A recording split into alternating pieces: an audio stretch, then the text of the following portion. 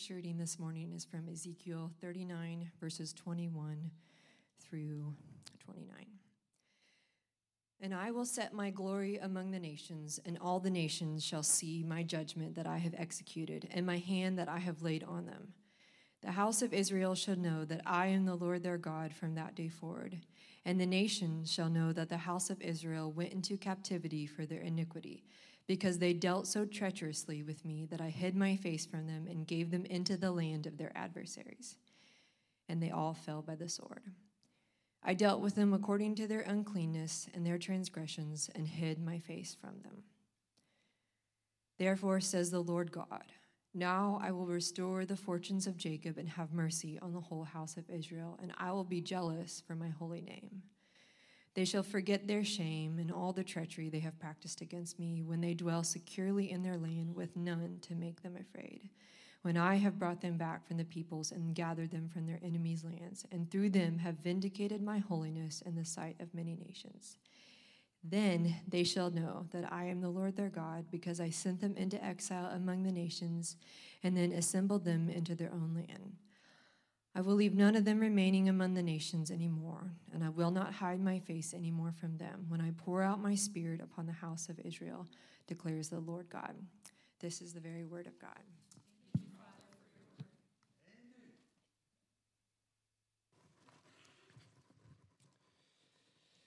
Well, the past 2 weeks, as we've studied Ezekiel 37, we've noted the significance of that ancient prophecy for us in our day. Speaking to Jewish exiles in Babylon, the God of Israel promised to bring them back, restoring them to their land. This would be no small feat. And God used an image of something like a resurrection from the dead to indicate that he would fulfill this prophecy regardless of the seeming impossibility of the situation. And the against all odds nature of the prophecy's fulfillment is seen in the fact that God promised not only to put things back the way they were before the exile, he would put things back the way they were 400 years before that, when Israel was united as one nation under the rule of their greatest king, King David. And what's more, God promised on that day that he brought about the fulfillment of this prophecy, it would be in his inaugurating with his people a covenant of peace. An everlasting covenant, Ezekiel 37:26 says. A covenant that would never be broken again. From one generation to the next, we see at the end of Ezekiel 37, God promised that he would then make his dwelling among his people. His sanctuary, he said, would be in their midst forevermore. Now, if you put yourself in the place of those who heard this prophecy, you might say, that sounds like heaven. It sounds like paradise. And if that's the way that you would hear that prophecy, well, then you've gotten the message. And the New Testament argument, the Christian argument, is that all of this, Ezekiel 37, the last 2 weeks we've been arguing, all of this is what Jesus fulfilled in his life, death, resurrection, and ascension. That covenant of peace, the inauguration of this everlasting covenant has been achieved. That's the day in which we live. But even if that is so, even if Jesus did bring about the fulfillment of Ezekiel 37 in a surprising but true way, even if that's so, as we look back now from our place in history on 2 millennia of Christian history, we can see that we're not quite to the heaven on earth hope that we envision. That's why many Christians have difficulty believing that prophecies like the ones that we've looked at the last 2 weeks in Ezekiel 37 have been fulfilled.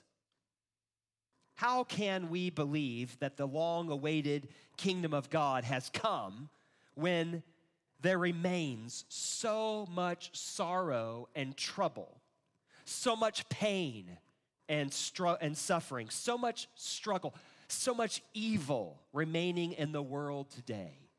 Why would that be? So we're invited this morning to keep on reading in Ezekiel's prophecy. Here we come now to Ezekiel 38 and 39, and we find a very interesting phrase in these two chapters that occurs once in each of the two chapters. Ezekiel 38:16 and Ezekiel 39:27 speak of God saying his plan in all of this is to vindicate his holiness.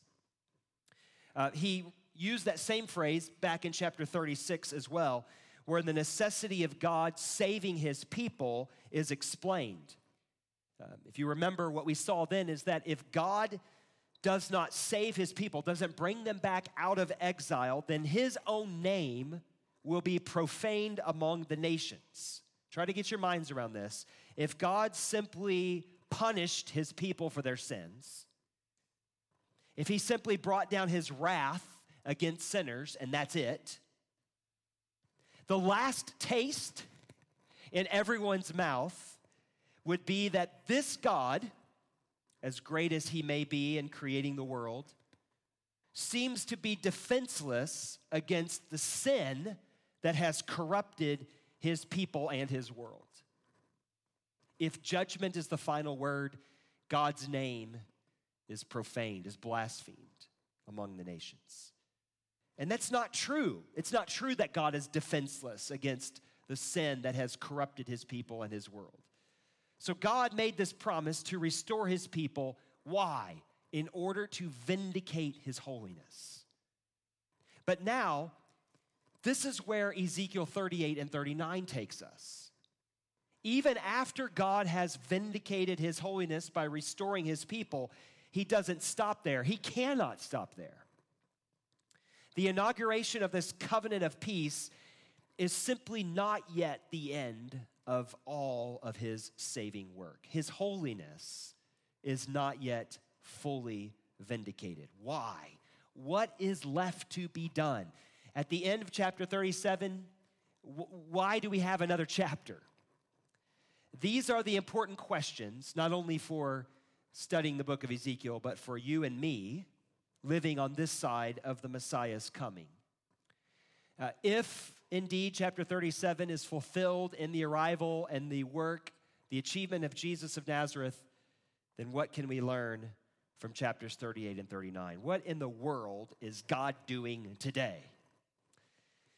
The arrival of God's kingdom on earth has stirred up evil so that it can be identified and eradicated from his kingdom forever. The arrival of the kingdom of God 2,000 years ago has agitated, stirred up evil so that it can be identified and then eradicated from God's kingdom forever. So first, the arrival of God's kingdom on earth, foretold in Ezekiel 37, fulfilled in Jesus of Nazareth, this promise that God made to restore his people, unite them as one into one kingdom. What this does is it agitates the enemy. It stirs up evil. And that's exactly what God intends for his kingdom to do. Okay, so the first 6 verses of chapter 38, and we don't have time to read all these, so you're just going to have to, that's why I say you got to be in your Bibles. Follow along, skim the passage. If you're looking down, I'm just assuming you're reading your Bible, not falling asleep. Here's what you're going to see. The first 6 verses of chapter 38 is a horrifying picture. This is some kind of foreign power, it seems, a great army.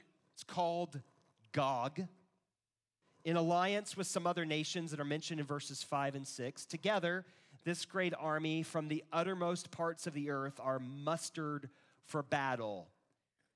A great horde. I like that English word. When I hear the word horde, I can't help but get in my mind one of those terrifying battle scenes in The Lord of the Rings, right?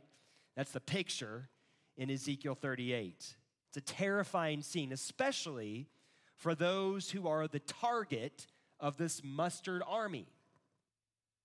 We see who it is. Verse 8 tells us that Gog and his allies will come. Look what it says, against the land that is restored from war, the land whose people were gathered from many peoples under the mountains of Israel, which had been a continual waste.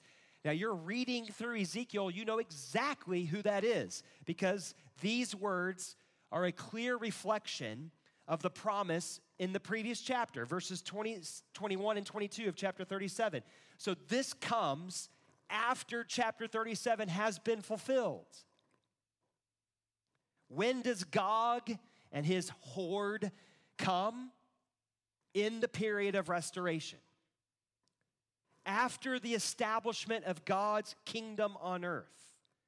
Just at the moment when Israel, the restored people of God, feels that finally we can breathe. Finally we can rejoice. Finally there's victory. Just at the moment when God's great prophecy has been fulfilled, precisely then is when Gog and his hordes will come. In other words, just when Israel thinks they are at the end, it's not quite the end. There remains yet an enemy within the kingdom of God, simultaneous with the arrival of God's kingdom. So for anyone then who looks around and sees evil in the world, do you see it? Do you see suffering and evil, trouble in the world? For anyone who does that and then says, well, this has to mean that the kingdom of God has not yet come, just point them, because that's not you, point them to Ezekiel 38. Say, look here. This is exactly what we should expect when the kingdom of God comes. When God inaugurates his kingdom on earth, it stirs up evil. It agitates the enemy. It's in the wake of Ezekiel 37 with all of its good news, with all of its gospel, as you will. We've been, in the last 2 weeks, celebrating Easter and the celebration of Easter and the, yes, victory, triumph. We've conquered in Jesus. The victory is won. This is when evil shows up. It's when this gospel is still ringing joyfully in our ears that we come to Ezekiel 38 and 39. Honestly, 2 chapters that seem out of place. I mean, we've seen God's judgment against the nations in previous chapters in Ezekiel. Why does it occur here? These 2 chapters must have been as puzzling to Ezekiel's audience as they are to so many Christians who have read the puzzling 20th chapter of Revelation, the only other place in the Bible where Gog is mentioned. If it weren't for that reference in Revelation, many Christians would probably just ignore Ezekiel 38 and 39. But clearly, John the Revelator is getting his picture of Gog from Ezekiel. So here it is. John is utilizing in Revelation 20, Ezekiel 38 and 39. So we want to understand Revelation 20. We're going to have to do something with these 2 chapters. Until Gog is defeated, there's still work to be done. But then again, at the same time, it's critical that God's people recognize that the stirring up of Gog, and we'll come to identifying Gog in a moment, is a key sign in Bible prophecy that the kingdom of God has not been put on hold. The kingdom of God didn't fail to take root. No. When you see Gog, when you see evil stirred up, this is actually the sign that the kingdom of God has been inaugurated and has come to stay. Gog comes upon Israel, called in verse 11. Look what Israel's called, the land of unwalled villages and the quiet people, the people who live in a city without walls and having no bars or gates. Gog comes at that time when it seems like you don't have to lock your doors anymore. No reason to put up the security cameras.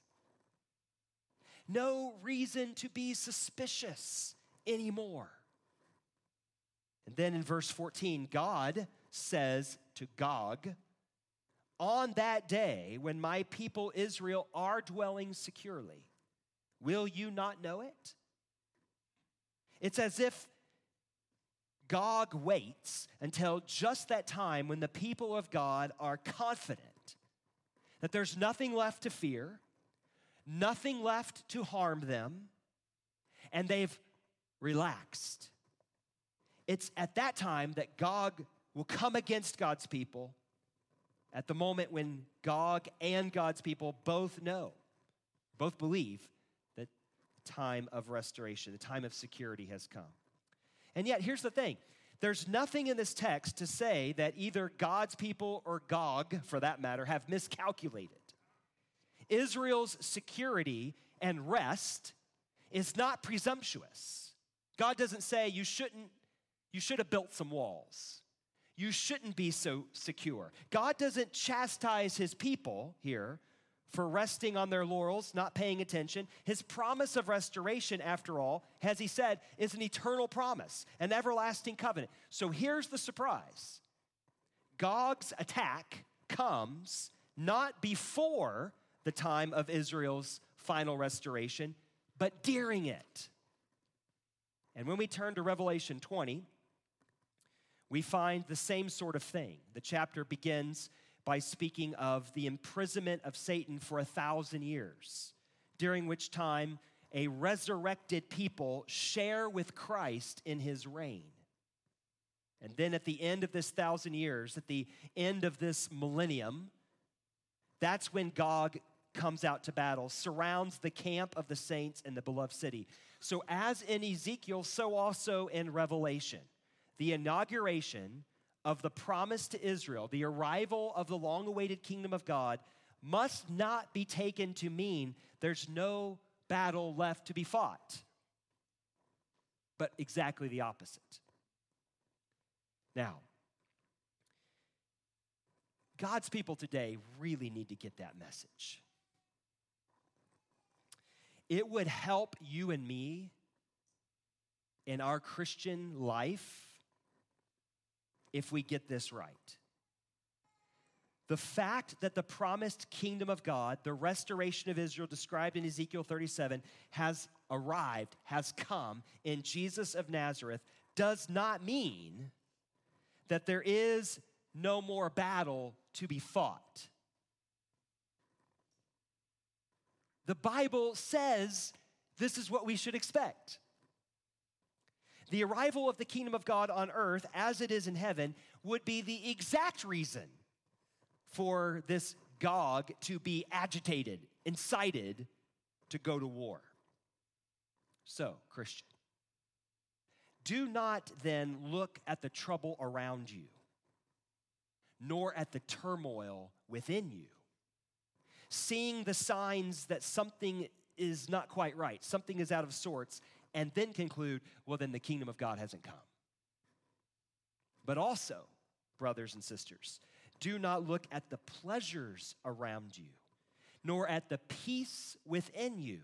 See signs of progress and improvement and conclude, well, then the battle is over. If you do that, you will be in for a rude awakening. Instead, here's what we should expect. The arrival of the kingdom of God means both we are secure, we have no reason to fear, we can live in quiet, not because there's nothing left to threaten, but because every threat will go down in defeat. Every suffering will be turned back, undone. Okay, but then who is Gog, right? Who is this foe? What is his identity? And by the way, that is not an easy question to answer. And it's not because there's not been plenty of attempts to do so. Who is this foe that Ezekiel identifies as Gog, who is agitated, stirred up at the arrival of the kingdom of God. Okay, well, first, there is no known empire or nation in ancient history that goes by the name Gog. Some commentators contend that the name is derived from a similar sounding name of one of the kings of Lydia, which was a kingdom that was established during the time of Ezekiel in Western Asia Minor. But even if that's where Ezekiel gets his name, the name Gog, it just doesn't seem plausible that Ezekiel is actually referring to that particular kingdom. It's not a foreign power that you find him talk about anywhere else in his prophecies. It doesn't seem to be Israel's concern. But the nation that Ezekiel is concerned with, class, is Babylon. And an argument can be made that Gog is a cryptic name for Babylon and its king, Nebuchadnezzar. In Revelation, by the way, support for this is found that in Revelation, we find that Babylon, which is no longer really a threat anymore in the first century, Babylon itself is a cryptic name for the power that was a threat in the day, which was Rome. So it seems that Ezekiel is speaking cryptically. Now, the reality of such cryptograms in the Bible cannot be denied, but let me just give us a little caution here. In the early 20th century, a popular English study Bible, it's one that I used for years when I was growing up, told us who Gog was and told us definitively that Gog and his allies refers to the evil alliance headed by Russia. How many of you were told that Gog was Russia? Raise your hand. I'm just curious. Okay, a few of you just like me. That interpretation has had an incalculable effect on Western Christianity when it comes to identifying this foe that we are up against. Don't believe me? You say that I didn't hear that. Okay, well then listen to these words spoken by a famous politician at a political speech in 1971.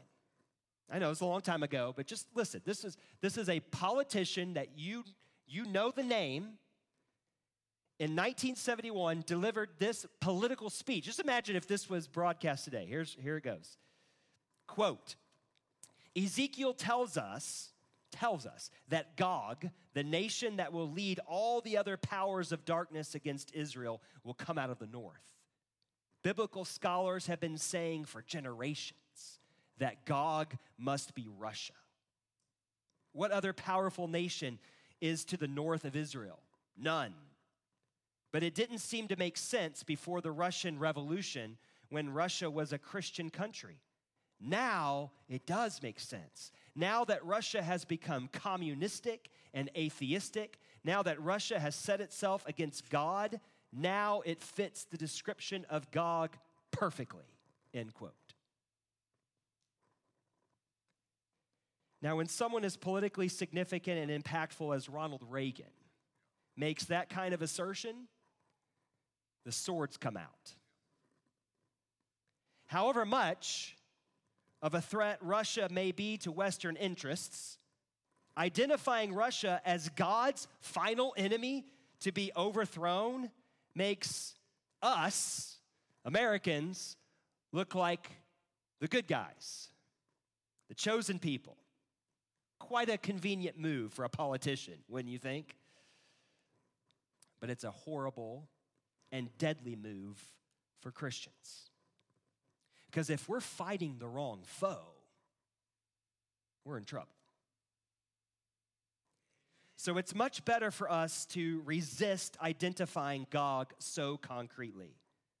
Be wary of anyone who says, let me tell you definitively the power, the nation that is Gog. Gog, in fact, symbolizes God's and his people's archetypal enemy, in every generation.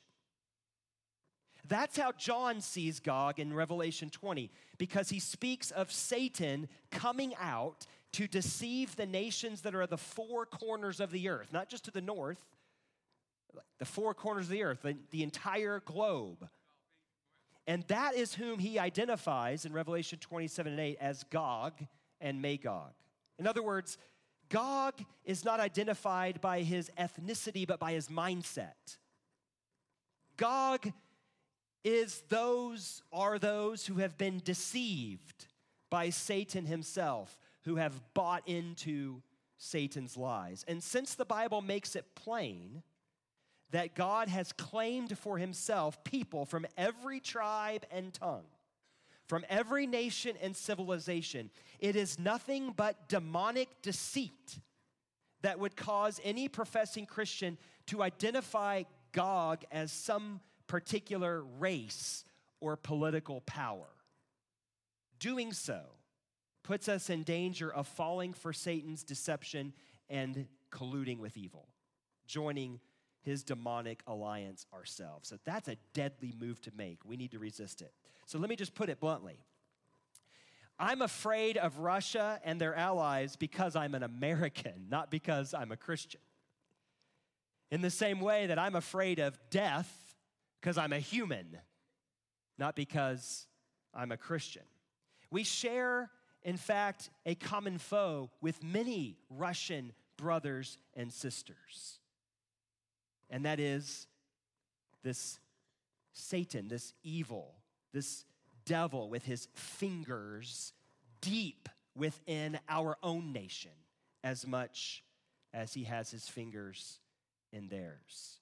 So we had better become aware of how this devil, how this Satan works, his deceit, so that we can be aware of who the real enemy is. So Jesus warned his disciples, in the world, you will have tribulation. That's what Jesus said. But that's not because Jesus failed in his mission. It's not because Jesus failed to establish his kingdom. No, take heart, he hastened to add. I have overcome the world. John 16:33. And then the very next verse, and the entire next chapter in John's gospel, Jesus goes on to pray that all of God's people would live in the unity that he gave his life to establish, that they would be one as he is one with his Father. So in the wake of God's kingdom being inaugurated on earth, trouble would be stirred up, agitated against God's people, whom he gave his life to unite into an invincible army. But Ezekiel makes it clear that the God of Israel is in control of these troubles. The demonic hordes of Gog, you read 38th chapter, they are mustered by God himself. They come against his people at his bidding. Now that's surprising. As surprising as this might be, however, it makes plain that there is no dualism when it comes to the trouble that God's people will face in the days of his restoration, in the days of his kingdom. The evil we face is not a rival power that's equal to God's own, that holds us down in anxiety about, I'm not sure who's going to prevail. God's mustering of Gog is critical to our understanding that God has triumphed over all enemies. There is no equal, there is no power that's equal to his own. So then I want us to notice here lastly, the overthrow of our foe. At the end of chapter 38, verses 18 to 23, God predicts that he will act unilaterally to overthrow Gog. His wrath will be roused, he says, against them. And in his jealousy for his people, he will rise to their defense. Chapter 39 continues to speak of God's decisive victory. He will overthrow Gog by his own power. It's as if his people will not even have to lift their sword in battle. And when you turn to Revelation 20, you find the same thing. Satan's hordes come up against the camp of the saints in the beloved city. Revelation 20, verse 9 says, and then the picture John has is fire comes down from heaven and consumes them. That's how it ends. We can't really get much more specific than to say that God himself, unilaterally, will put an end to all evil, to all pain, to all suffering that comes from that evil. The ultimate overthrow of all that comes against you, Christian, will be by God's decisive hand. You don't have to overcome it. God will overcome it because he already has. Now, how can we be so sure? Some of you find yourself struggling to believe in the reality of Easter and the arrival of the kingdom of God precisely because you feel as if the battle is undecided. The suffering you encounter, you experience, is so overwhelming. It's like, how could I ever get out? How can we be so sure that we will, in fact, be victorious in Christ? Well, because is this not exactly what happened to our Lord? When evil was agitated, stirred up with the coming of Jesus. And by the way, when you read the Gospels, that's what you see, right? You see literally demonic spirits, agitation. We know why you're here. We know what you've come to do. And so when evil was consolidated, when the hordes of hell gathered together and were mustered on Good Friday, and then unleashed on the man hanging on Calvary's cross, Jesus did not have to fight. Theologians will call it the passive obedience of Christ. It's not because he wasn't there. It was because of what he was suffering. What he had to do, of course, his prayer in the Garden of Gethsemane was to what? Entrust himself into his Father's hand. You say, well, yeah, Ben, that didn't turn out so well for him, right? I mean, he died. How is that so assuring? And it wouldn't be, of course. It wouldn't be if it weren't for the empty tomb. If it were not for Easter Sunday. His death, his loss, just as God predicted, would be precisely turned into his vindication, into his victory. And if you and I want to share in his victory, then we are called to walk a similar path. Jesus said, if you want to come after me, you have to pick up your cross and follow me. This is not us giving in to evil. It is, in fact, the most revolutionary way to overthrow it. Why? Why is that the way to overthrow evil? Because this power that we see in Jesus on Good Friday of a non-anxious presence, enduring the suffering in the midst of trouble, is the way that he doesn't simply overpower evil, but exhausts it. This is what, of course, it would require then for you and for me. A non-anxious presence in the midst of the kingdom of God. Not building walls, not building up the protection as if we don't really know that we're victorious in Christ, but neither a withdrawal from the trouble or trying to stay out of every place where we see evil, but precisely living in it because we know that in Christ we have this power.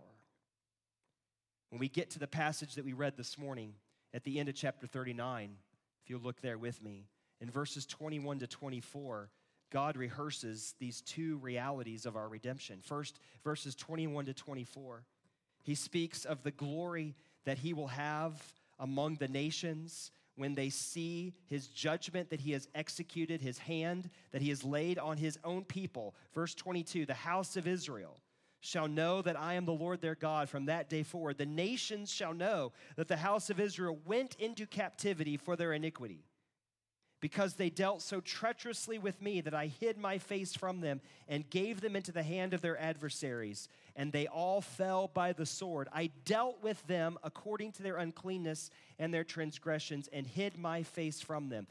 We will know that God accomplished his victory in us by dealing with our evil and our exile justly in the person of Jesus of Nazareth. You've got that. You know that story. That's basic to the gospel message. But then Ezekiel goes on. In verses 25 to 29, he describes that the world will know. Those who have not yet been brought into this kingdom of God, those who do not yet believe, the world will know that God has accomplished his victory through us when he deals with its evil in us, just as he did it with his Messiah. God extinguishes evil by engulfing evil. Fire comes down from heaven, he says. As he does with Jesus, so he does with his people. He calls us into broken places, just like he did with his own son, precisely to demonstrate the overpowering victory of his love. And that's why he calls us to walk the same type of path. He calls us into dark places, not because the victory hasn't been won, but precisely because it has been won. It's who you are in Christ. We sang these songs this morning. We've sang them before. By the way, Kendall, where's Kendall? Kendall joined the team singing for us. I don't know where she is. There she's hiding back here. Thank you, sister, for helping us say that. And we sang these songs today about suffering, and some of you are in the midst of it. You're praying those kinds of prayers. You're singing those kinds of songs, and you're wondering, what is God doing? What in the world is God up to? Ezekiel has prepared us for this. Christian, be prepared for this. In your suffering, just as in the Messiah's suffering for you and for your salvation, God is intending to bring his salvation to the world, to the nations. It's not in vain. It's not in vain. And in the end, the fire from heaven will come down and engulf the fires of evil. And in his victory, we will stand triumphant. That is his promise. It's assured to us in Jesus of Nazareth. Let us pray together. Now, Father in heaven, we ask you by your grace to keep our minds cast to Calvary, where Jesus bled and died for me. If we can see what the Messiah did to restore his people, that we can begin to get an understanding. The suffering you call us into as your redeemed and restored people is precisely the extension of your love to more people. What Christ suffered definitively for all who would be a part of God's kingdom, we are called in some way to partake in, so that evil will be banished from his kingdom once and for all. The victory, of course, is unilateral. It is God's work. But he vindicates his holiness through us. Through us. So I want to pray this morning for my brothers and sisters who right now feel themselves under an enormous weight. And I know it's many. And the evil one for sure wants them to lose hope, to not trust in the one who has been victorious for all. I ask you by your grace to sustain them. This is not a surprise. All of us will face tribulation in this world, at the very least, the drawing of our final breath. Why? It's not because the kingdom of God did not come, but precisely because it did come. And in the arrival of God's kingdom, his plan, his purpose is for this good news of love and of salvation to fill the earth. To fill the earth. And so you call us as imitators of Jesus, as Christians, to walk a similar path. You lead us strangely at times, surprisingly, into dark valleys, shadows of death, the psalmist calls it. But we don't have to fear evil because you have already established an everlasting covenant. Your sanctuary is in our midst. You will be with us forever. Yeah, you're going to lead us through those dark valleys and into green pastures. How do we know? We look to Calvary. We look to Easter Sunday. We remember Christ. We participate in his body and his blood shed for us. So, oh God, come now by your Holy Spirit and do your work. Remind us who we are in Christ and assure us that the foe has already been overthrown. And in Christ, we are victorious. We pray in Jesus' name, amen.